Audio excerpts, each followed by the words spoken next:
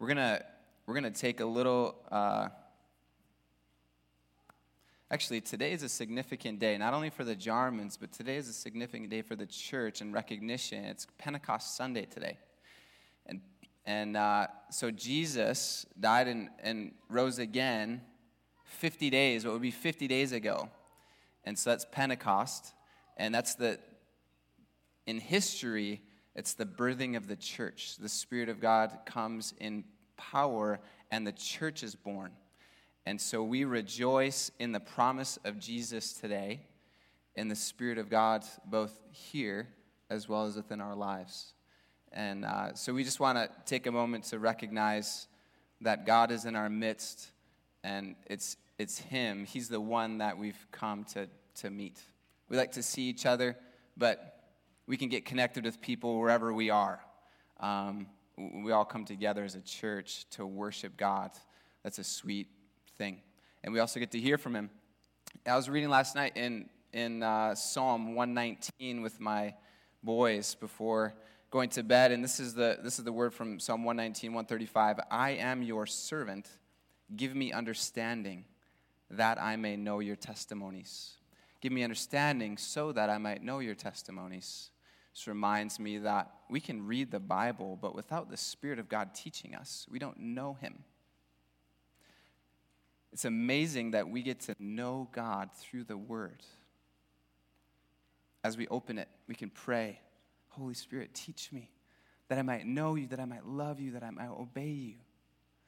We get to come here in the morning on Sundays to offer something to God, our worship. And we also get to come here on Sunday mornings to hear from God through the Word.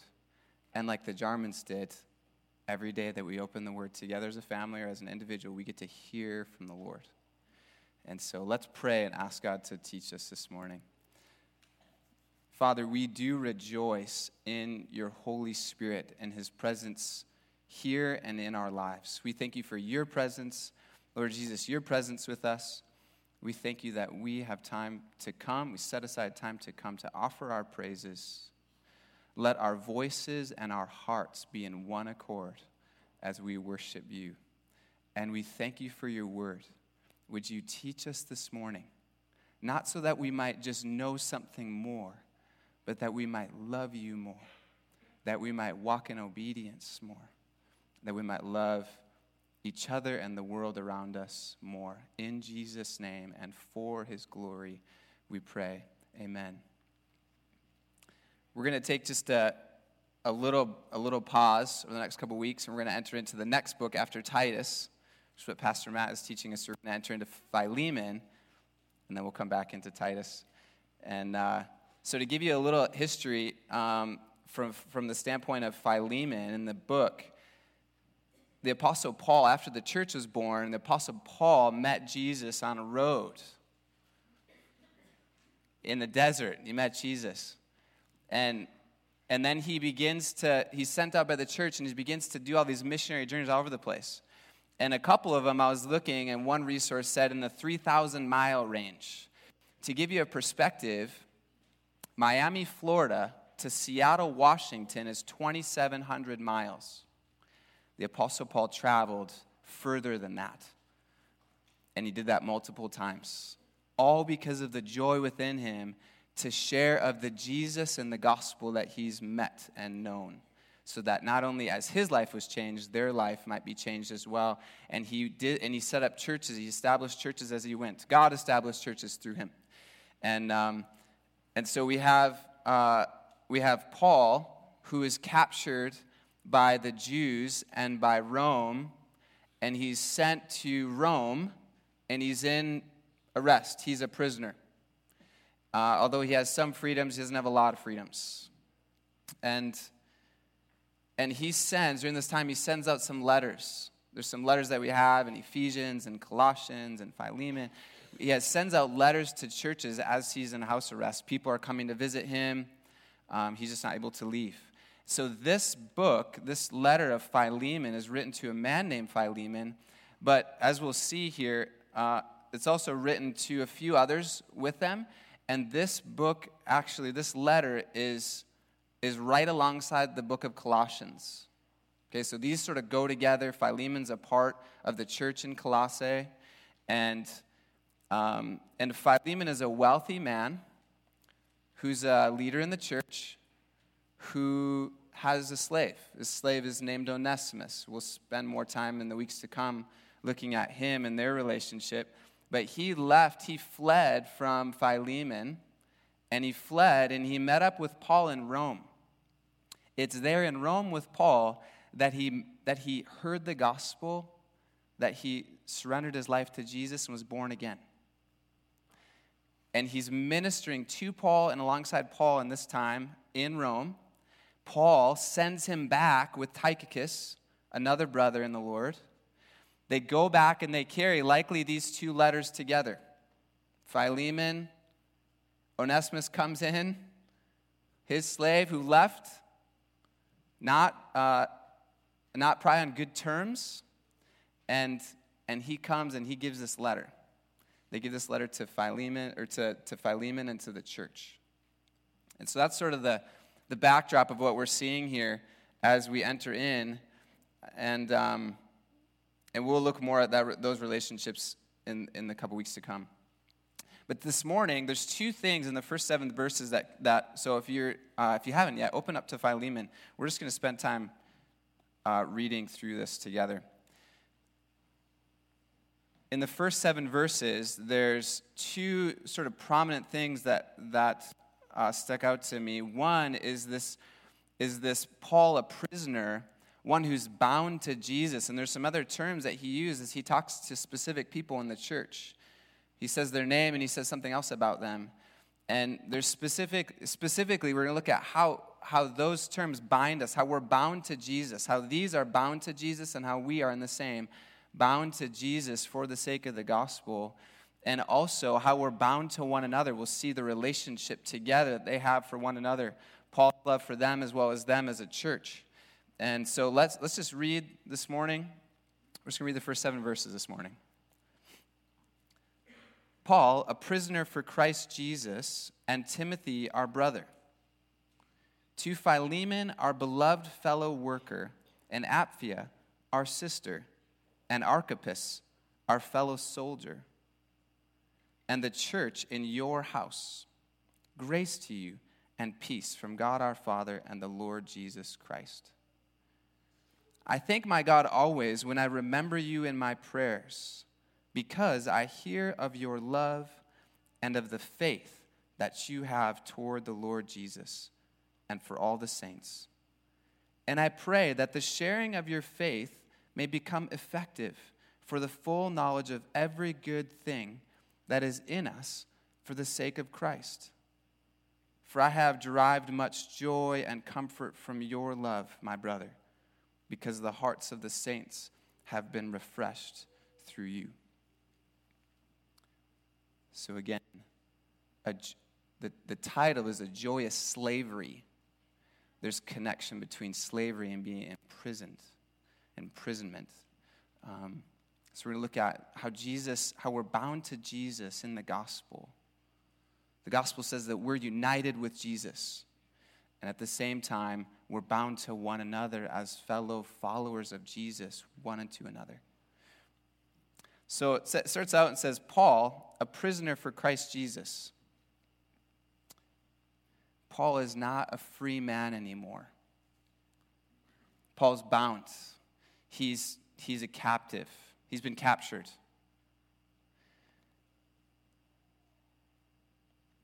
He's bound for the reason of the gospel. He says here in Colossians as well as in Ephesians, for the Gentiles I'm in prison. Because I'm traveling and sharing the gospel. That's why I'm in prison here. And he's imprisoned physically, but he's also, I think there's some, as we look at this word and this captivity, there's also a spiritual connection to this. There's physical and spiritual things that Paul's talking about, and I think that we can understand in part from a spiritual standpoint. Most of us can't understand necessarily being captured and prisoner from a physical standpoint. But in the book of Romans, he elaborates a little bit on this. I'm just going to read. Feel free just to stay where we're at. We'll enter back in there in a second. But he says, Do you not know that if you present yourselves to anyone as obedient slaves, physically, you are slaves of the one whom you obey, either of sin, so we're entering the spiritual, either of sin which leads to death, or of obedience which leads to righteousness. So physically we engage in things. The Word of God says that before Christ, before that we believe in the gospel, we are dead in our sins. We're slaves of the prince of the power of the air, Satan, and to our flesh, to do what our flesh desires. We're in captivity. We've been captured in our birth as a human. Physically, we do things that are sinful, and those things lead us into greater sin and ultimately into a physical death, but a spiritual death. Also, on the flip side, when Jesus comes into our life and changes us and transforms us through the power of the gospel, our lives change spiritually. We're given life. And at the same time, our life physically changes. We begin to do, as he says, we begin to do that of which is obedient to God and to the word. And that brings forth righteousness, a right way of living. And then he continues, but thanks be to God. So he says, you are slaves, let me just start again. Do you not know that if you present yourselves to anyone as obedient slaves, you are slaves of the one whom you obey, either of sin which leads to death, or of obedience which leads to righteousness. But thanks be to God that you who were once slaves of sin have become obedient from the heart to the standard of teaching to which you were committed. And having been set free from sin by the power of the gospel, you have become slaves of righteousness. So Paul, specifically a physical slave in Rome, but also a man who is not imprisoned spiritually, but a man who's free spiritually. He's free to live according to the righteous ways of God and thus experience true life. And he serves not himself. He's not a captive of himself anymore, but he's a captive of Jesus. Jesus has captured him. When he met him on the road, he captured him, he took him, he changed him, and he gave him life in himself. And now the Apostle Paul serves not himself in his own desire or the ways of the world, but now he has a new master. That's what the word Lord means. Jesus Christ the Lord. He has a new master, one whom he gets to serve joyously. So even though imprisoned physically, he's rejoicing spiritually because he has life in Christ. And he says in Colossians, he says it in chapter 2, right before chapter 2, I think he says, now I rejoice in my sufferings for your sake. I rejoice in my sufferings, the sufferings that I've endured in all of my missionary journeys, being beaten, being shipwrecked, being stoned, being whipped, near death multiple times, now imprisoned in Rome. I rejoice in my sufferings for your sake. He says, in my flesh I'm filling up what is lacking in Christ's affliction for the sake of his body, the church. And so Paul has a joy, even though physically imprisoned, he has a joy spiritually because he is not in prison. He's been captured by a good, merciful, loving God.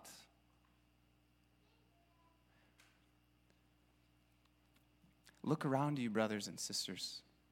Look at the person next to you. Look at the person on the other side of you. Look at the person in front of you, at least the back of their head.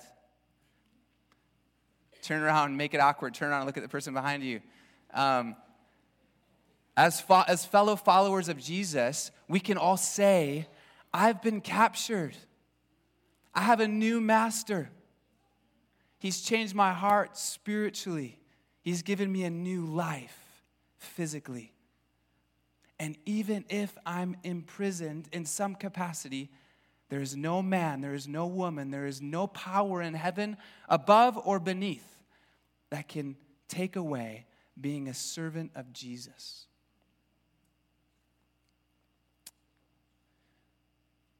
So I ask you, brothers and sisters, today, is there something that's imprisoned you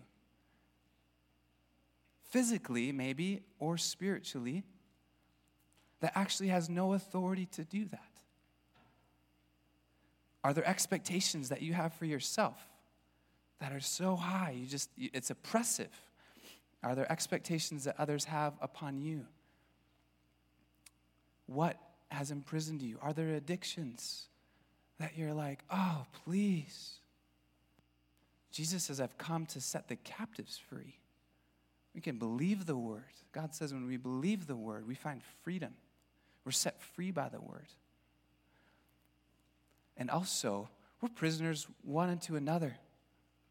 We're fellow servants of Jesus. We're not our own isolated person kind of doing our own thing. Who around us? How can we engage more with people around us, brothers and sisters, and say, hey, how are you doing? If there's something that God's just spoke to you about imprisonment, just write that down. Share that with a brother or a sister whom you trust and love and know that they love you. And say, can you pray with me? I want to find freedom that I believe is true. I want to find that freedom. And can you help me do that? We can encourage one another. So he says, Paul, a prisoner for Christ Jesus, and Timothy, our brother. And then later he says, and Apphia, our sister. It's amazing to me when you read the New Testament, even just the epistles, over 140 times we see this term brother. When you read the word in the New Testament, there's such affection for one another in the church, for each other. It's not just a name. You're my brother in the Lord. You're my sister in the Lord. We've been united with Jesus to become sons and daughters of God. In Galatians chapter 2, verse 20, the Apostle Paul is talking about the life he has now. And he says, I've been crucified with Christ, and it's no longer I who live, but Christ who lives within me. It's Jesus' life in me. And the life I now live in the flesh, and the life I now live in the flesh, I live by faith in the Son of God who loved me and gave himself for me. Jesus' life is within us. That's how we are sons and daughters of God. And Jesus says, as our elder brother in the Lord, he says in the book of Hebrews, it says, for he who sanctifies, Jesus, and those who are being sanctified, the church, all have one source. That is why he's not ashamed to call them brothers. Jesus isn't ashamed to call you a brother or a sister. Regardless of what you've done, he's not ashamed of you. Regardless of what someone else thinks of you, what other things people say about you, Jesus isn't ashamed of you. He's made you a fellow brother in the Lord. He's opened a way that you might have a relationship with a Father. We're brothers and sisters, and the term brothers and sisters can only come when you have a parent, right? And who's our parent? The Father in heaven is our parent. We're bound to Jesus through the gospel. We become sons and daughters of God. And at the same time, we're bound to one another as brothers and sisters in the Lord. Often I try to speak in that way. I don't know everyone super well, but I often try to say, Brother Mark, maybe, or Sister Lisa. And what that does is it creates a family. It's a term of endearment and affection. As we speak that way one unto another, it takes this away and becomes this. We begin to be more affectionate in the way that we view each other. We become more unified in the way we view each other as a church, as a family of God. That's what we are. I love affection. I hug people. So a friend of mine says, people have skin. Why do they have skin? So you can touch it. Otherwise, we wouldn't have skin. So he hugs people a lot. I'm not trying to necessarily be like him, but I just appreciate that. And I think when we do that, walls of separation begin to break down. When we speak with affectionate terms, my dear friend, when we use that term one with another, because we are bound to each other, the walls break down between us, and we can begin to be more real and open with each other. So if you're not quite comfortable hugging somebody, that's okay. Do it anyway. Okay? Just take your time. Take your time. There's no pressure.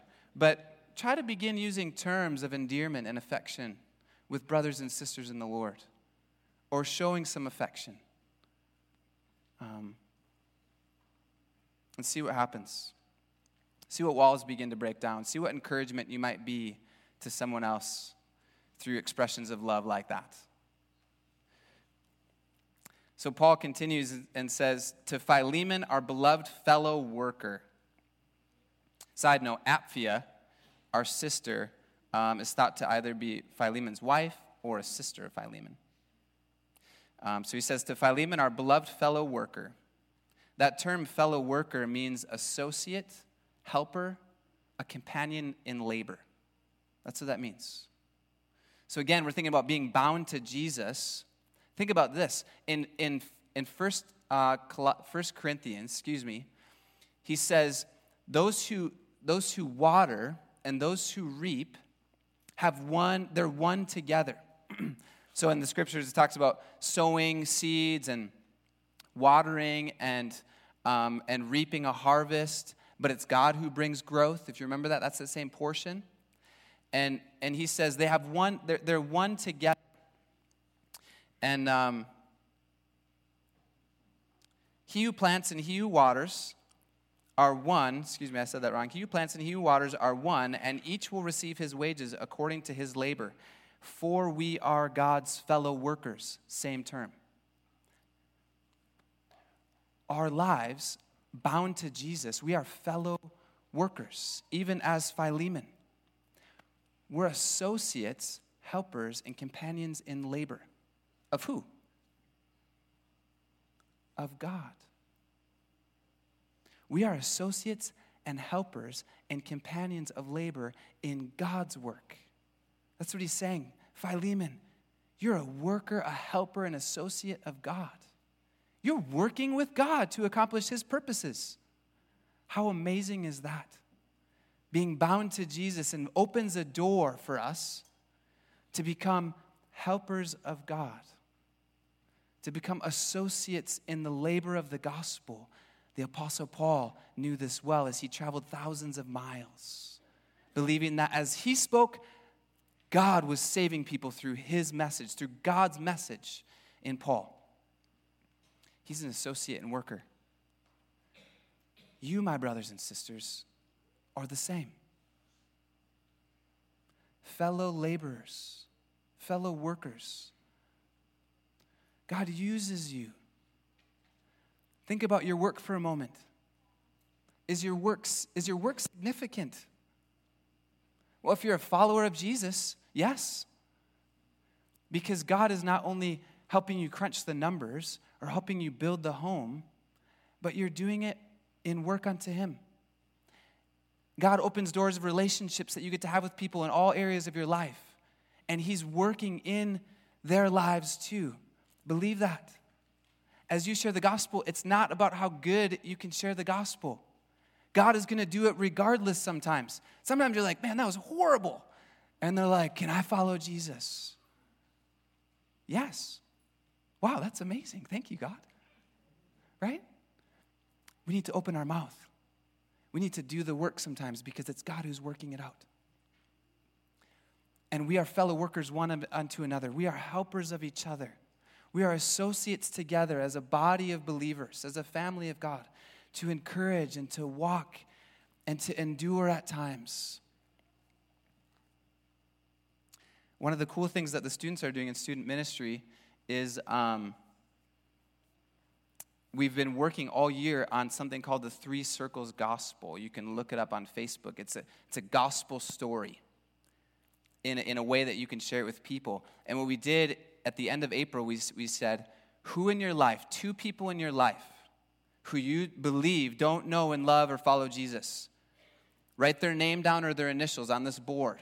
Begin to pray for them and ask God to open doors so that you can share the Three Circles Gospel with them.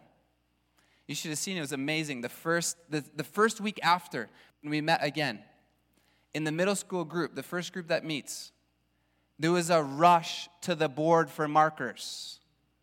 Because we said, cross them off when you do. When God opens a door, through your prayers and through your word, cross off their name. And we will see together how we are sharing the gospel with people as associates and helpers of God in His work to save people. He continues and says, to Apphia, our sister, and to Archippus, our fellow soldier. You'll see his name in Colossians as well if you read. Archippus, our fellow soldier, and to the church in your house. This term fellow soldier is similar but a little bit different. This word is looks more at like a war. It's more of a warlike word. Obviously, you see soldier in there. It's an associate or laborer in the conflicts for the sake of Christ. Okay? So the reality is there's good and evil. We see that in all the movies we watch. There's good and there's evil. Spiritually, same thing. There's what is good and of God. There is what is not good, what is evil and what is against God. 2 camps. We aren't immune to that, brothers and sisters. Although we might not see it physically, it's the reality. We are, even as he said to Archippus, you're a fellow soldier. You're a fellow soldier. Don't be surprised when conflict comes, when difficult things come. He says to Timothy, he says, specific in the book of Timothy, 2 Timothy, he says, share in suffering as a good soldier of Christ Jesus. Share in the struggle.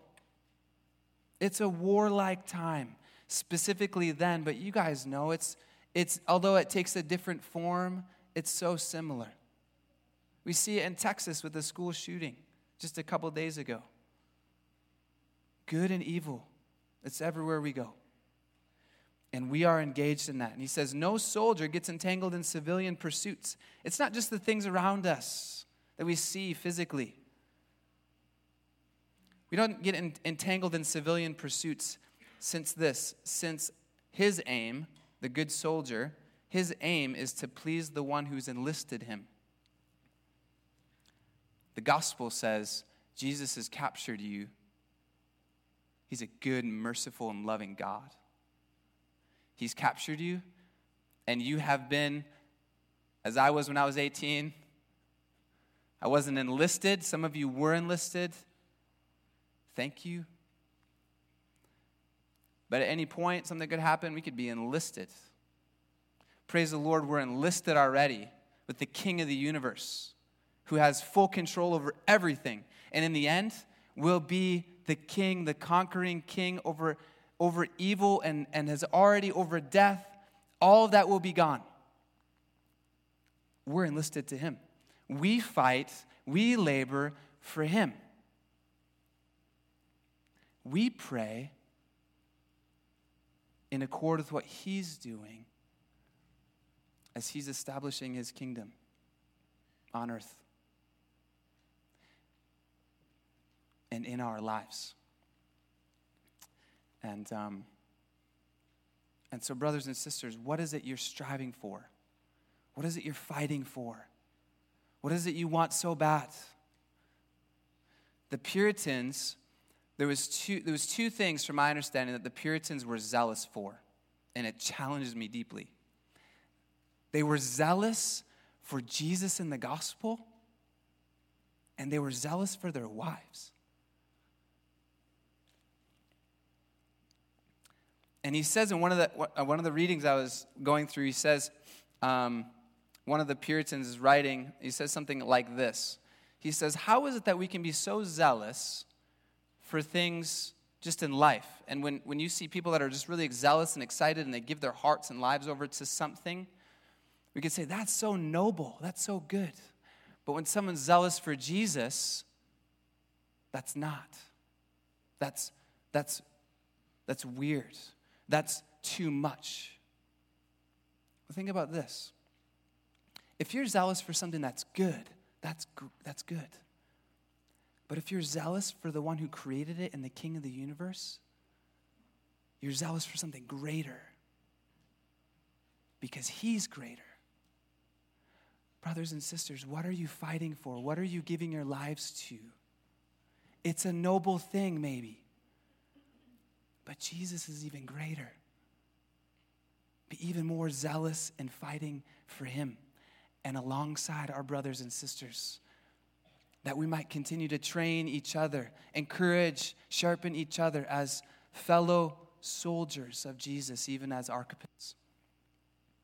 And he says to the church in your house, and then he says,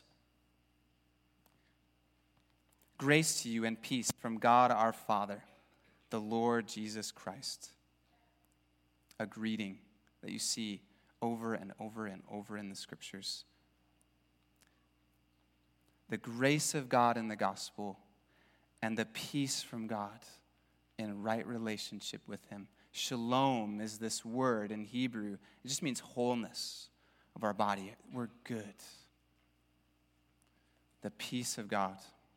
He says, now in this next portion, you'll see again, being bound to Jesus, being bound to one another for the sake of the gospel. I thank my God always when I remember you in my prayers, because I hear of your love and of the faith that you have toward the Lord Jesus and for all the saints. I struggled with this as I've read types like, in a lot of the texts in the New Testament. It's like, I remember you often, I never forget you. And I'm like, how can I pray? How can I do this? I thank God always when I remember you in my prayers. How is it possible to do that like every day? There's so many people. This word remember is just when I'm recalling you in my prayers. Now, if I was traveling 3,000 miles, I would probably be doing a lot of recalling, right? Alongside each other. Hey, how do you think they're doing in Colossae? How do you think they're doing in Ephesus? We're just praying. As God brings them to mind, we're just praying. I just encourage you. I was driving on the road yesterday, drove past a brother's house who moved a couple years ago, and God, thank you for them. Thank you for saving them. Thank you for their life of faith. And I don't see them. I called them. He didn't answer. I left a message. I love you. I'm praying for you guys. I hope you're doing well. I'm just recalling you. God brought you to mind, and I'm just remembering you in my prayers. And he says, I'm remembering you because I hear of your love. This word love is agape love. It's a preferred love. It's a choice love. I'm choosing to set my affection on you. When our children are born, when you have brothers or sisters that are born, there's nothing they do to earn your love, right? They come from the womb, which is amazing. That's incredible. A baby inside of a mom is an incredible thing that God's doing. It comes out, the child comes out, and you choose to love them. There's nothing they've done. You choose to love them.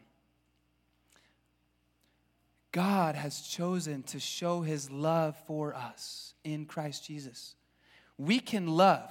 He can say, I thank God and give him praise because I hear of the love that you have for Jesus in the gospel and for the saints. In 1 John it says, we love because he first loved us. God made the move, just like you did to your children. I made the move to love you. I chose to love you, son or daughter.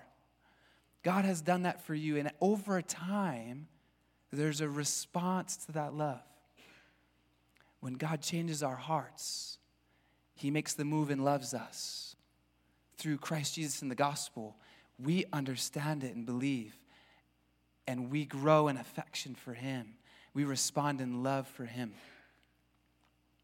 And so he says, I thank God for the love that you have for Jesus. You're bound to Jesus as a fellow laborer, as a fellow worker.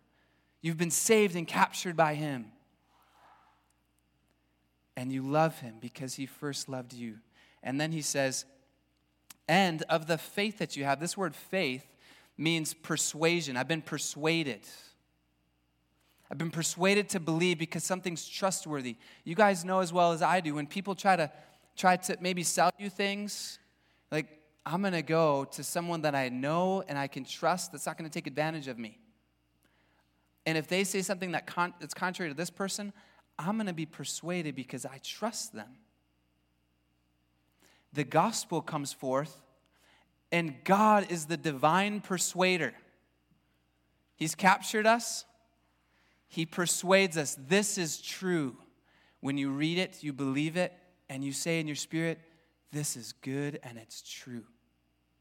I've been persuaded by God in the gospel to believe and to follow. So, Philemon, I give thanks to God and remember you in my prayers because I've heard of your love for Jesus and for the saints, and because of your faith in Christ Jesus, you've been bound to him. And then he says, I pray that the sharing of your faith or the fellowship of your faith may become effective for the full knowledge of every good thing that is in us for the sake of Christ. When you read this, it's like, oh, I can get that up to this point. And then you're like, you just went like 300 leagues into the sea, and I cannot follow what you just said. I pray that the sharing of your faith may become effective for the full knowledge of every good thing that is in us for the sake of Christ.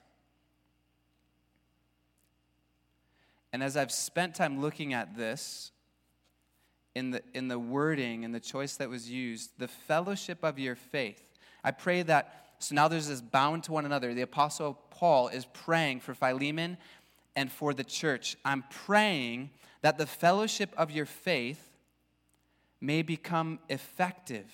Fellowship literally means partnering or participation. Partnering and participation. We are partnering together with a common goal. We're moving somewhere. We're together. That's fellowship. So though we use that term pretty loosely about gatherings, ultimately the gospel and Jesus is what unites us. We're participants together. We're partnering together for the sake of the gospel. That's what fellowship is. And the fellowship of your faith may become effective for the full knowledge of every good thing. Effective is like this working out, this active working out of faith. And full knowledge is like this knowledge of a particular point or knowledge, like experiential knowledge. So he says the fellowship of your faith may become being born, may become effective for the full knowledge of every good thing that is in us for the sake of Christ. So the best that I could do, and I'm not an interpreter, I'm not a translator, I just pray, and Lord, you do it. So I'm looking at all the words, trying to put this together, and it would appear to me, based on how the word is in the Greek, that this is what's happening. He's saying, the active working out of your faith that's effective, that's being born and effective faith, the active working out of your faith in the community of believers, in the fellowship of believers, will bring forth firsthand, the full knowledge, will bring forth firsthand experience of every good thing that is ours. And then it says, for the sake of Jesus. The active working out of our faith in a community of believers brings together an experience. We begin to know what faith is in a different way because we're living it out. We're participating with God. We're stepping out in faith and we're meeting him and we're realizing you're actually still here, God. You're actually still with me and you're going to meet me. We work out our faith together in a fellowship of believers, encouraging and walking alongside each other for the sake of Christ. That literally for the sake means to like penetrate into. So two things. It's for the sake of Christ. It's for the glory of Christ. The working out of our faith in a fellowship of believers, growing faith, the ministry that we engage in one unto another, as well as to the unbelieving world, in the sharing of the gospel. As we work that out together, as we grow in maturity and in faith together, we are doing that for the sake of Christ, for the glory of Christ, that people would meet and follow Jesus. And then also, it's this penetrating. When we meet and when we're so overcome by the glory of Jesus and the gospel going forth because we desire Jesus to be known, that brings us to press into Jesus, to desire more of Jesus. We're being bound to, we are bound to Jesus, being bound to Jesus and one unto another. And we seek for Jesus' glory, and we seek to press in. We want to know this God who just met me in that moment. And so we press into Jesus more and more. And then lastly, he says, "For I have derived much joy and comfort from your love." My brother, for I have derived much joy and comfort from your love, my brother, because the hearts of the saints have been refreshed through you. The heart is like the heart of the emotions of our being. It's our inner self. Refreshing is rest. Paul is saying, Philemon, your love for Jesus and your love for the church, for the saints, because I hear that, I am comforted. I have great joy in the Lord, even though a prisoner and in captivity. I have joy in the Lord. He says, because the hearts of the saints, Paul's saying, I am comforted. I have joy because the saints are being refreshed in their hearts through you.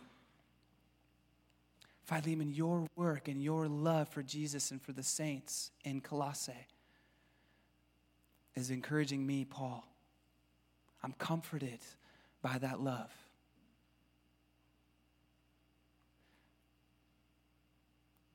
How you show that you are bound to one another as fellow believers, as we do that, we can be not only comforters to one another, but maybe even comforters to people that we don't know, because our brothers and sisters do.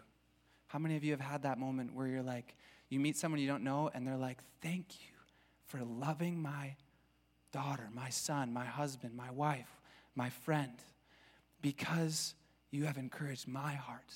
You have brought comfort to me through your work.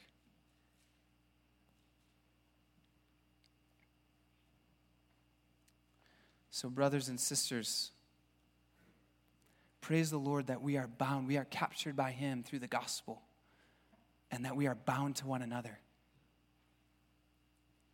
for the sake of the gospel.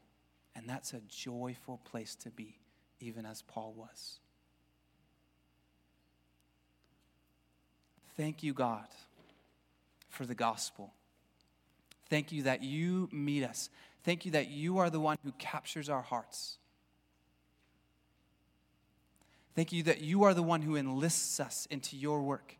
You are the one whom we get to be an associate of in your work. You are the one who makes us a son and daughter and a brother and a sister. You are the one who binds us to Jesus, never to be broken. And you are the one who binds us to one another, never to be broken, for we share in the blood and body of our Savior and King Jesus. So God, help us to remember this and help us to live joyful lives of captivity, always being reminded of you, always being affectionate towards you. In Jesus' name, amen.